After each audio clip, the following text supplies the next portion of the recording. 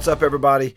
Yesterday we finished up chapter 10, where we saw John receive a scroll that had been opened, and the angel told him to eat it, and that it would taste sweet as honey in his mouth, but would turn bitter in his stomach. If I may, I would like to share one more thing that I found interesting regarding that passage. John is not the only one to be given a scroll and told to eat it, and that it would taste sweet like honey. Check out what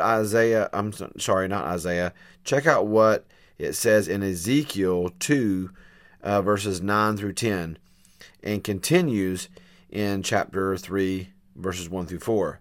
It says, "Then I looked, and I saw a hand stretched out to me, and in it was a scroll, which he unrolled before me. On both sides of it were written words of lament and mourning and woe.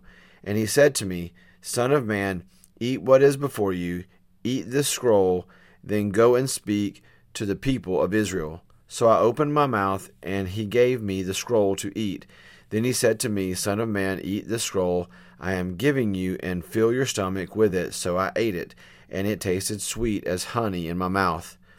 He then said to me, 'Son of man, go now to the people of Israel, and speak my words to them.'"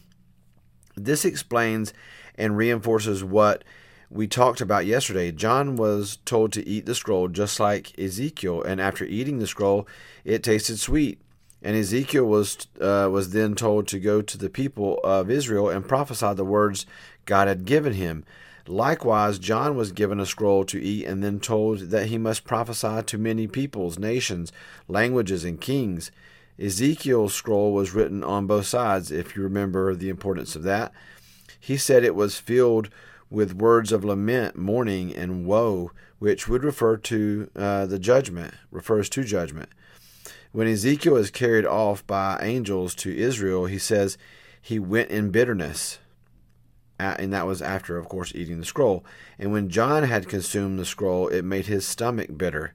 Both of these accounts refer to God's word being consumed, by which read or learned, consumed into the mind, so that it can be taken and spoken to those who need to hear it. And in both cases, it is sweet at first, but becomes bitter because of the judgment it contains. Now remember, Daniel is given a word from God about the last 3.5 years of the Great Tribulation, but he has to seal it up for a time. Then John receives a scroll that he is told to consume or read or learn it, consume it, eat it, take it in, so that he can go and prophesy what is on the scroll, i.e. God's word regarding the last 3.5 years. And we know this, we know that this is what John does, okay?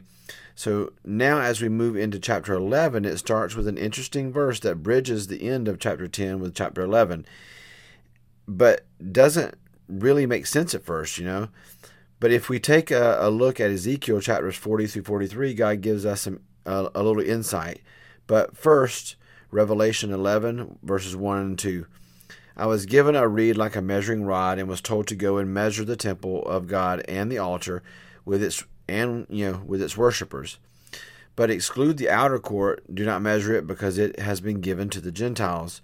They will trample on the holy city for 42 months, which is 3.5 years. First thing to understand is that when it refers to the people, talking about counting them, it just means to get a count. It says to measure the people. It's just talking about get a count of them. An understanding of the temple, was what they were really going for. Go out and get an understanding of the temple, its layout, its measurements, and get a count of the people. Almost like a status report, so to speak. And secondly, it can denote ownership and would imply that God is saying that this is, my temple, and I have the right to take it and measure it, so to speak. Next, let's not forget that the temple was destroyed by the Romans in 70 AD and has never been rebuilt since.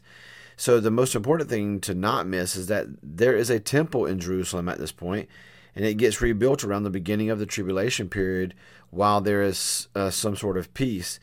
The Antichrist makes a covenant with Israel and then makes a way which allows the the people of Israel to rebuild this temple.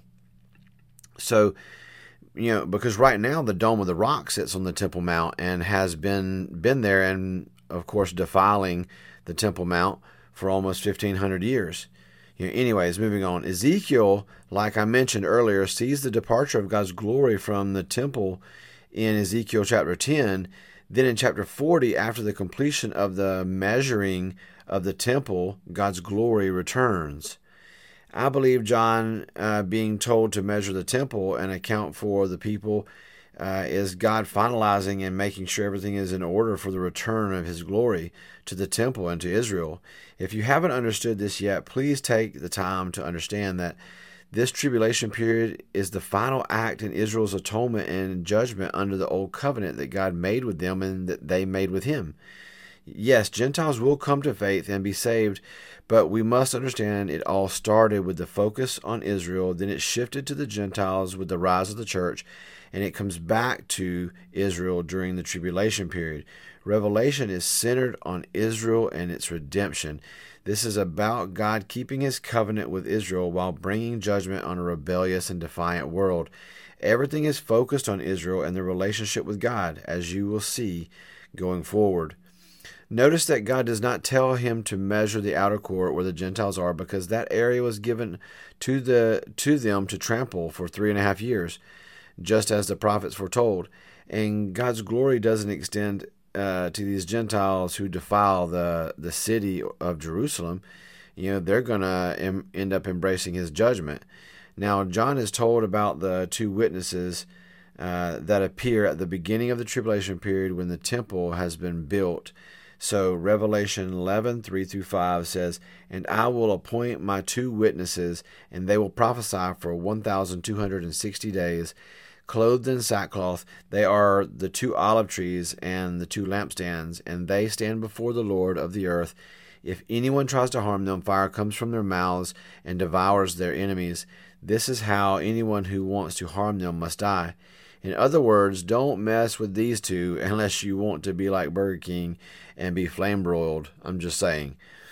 So God describes them as the two olive trees and the two lampstands that stand before the Lord of the earth.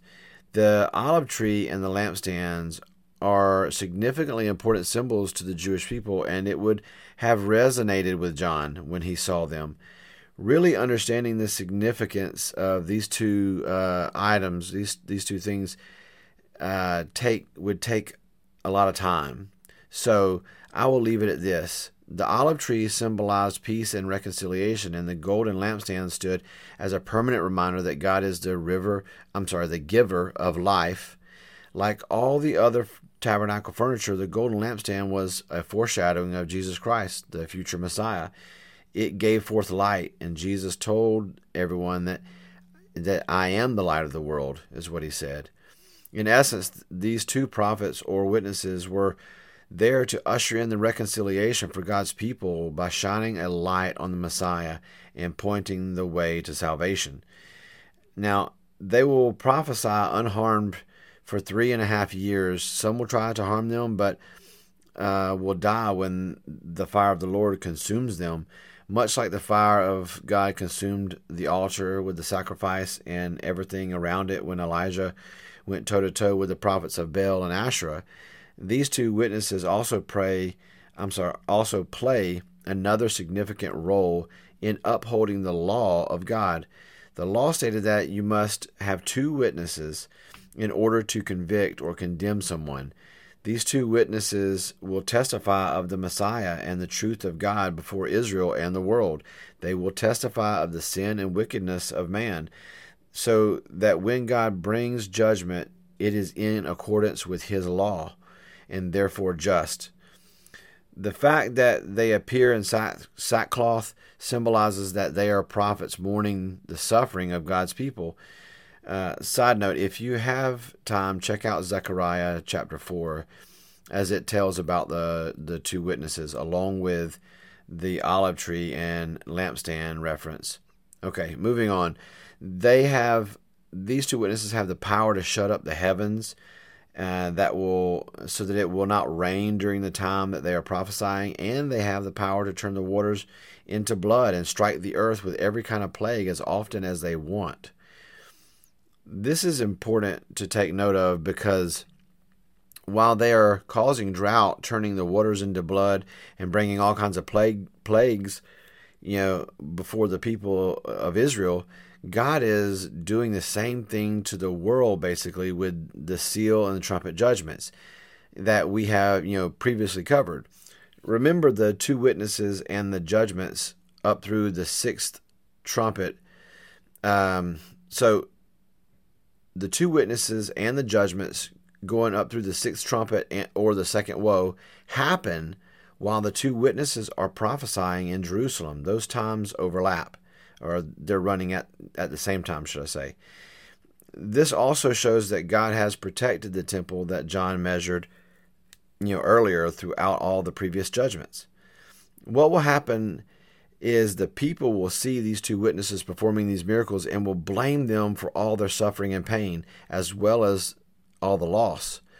They will want the two witnesses to be eliminated for sure, but there's only one given the authority to do that, and it must be at the appointed time. And that time cannot come until they finish the work God sent them to do.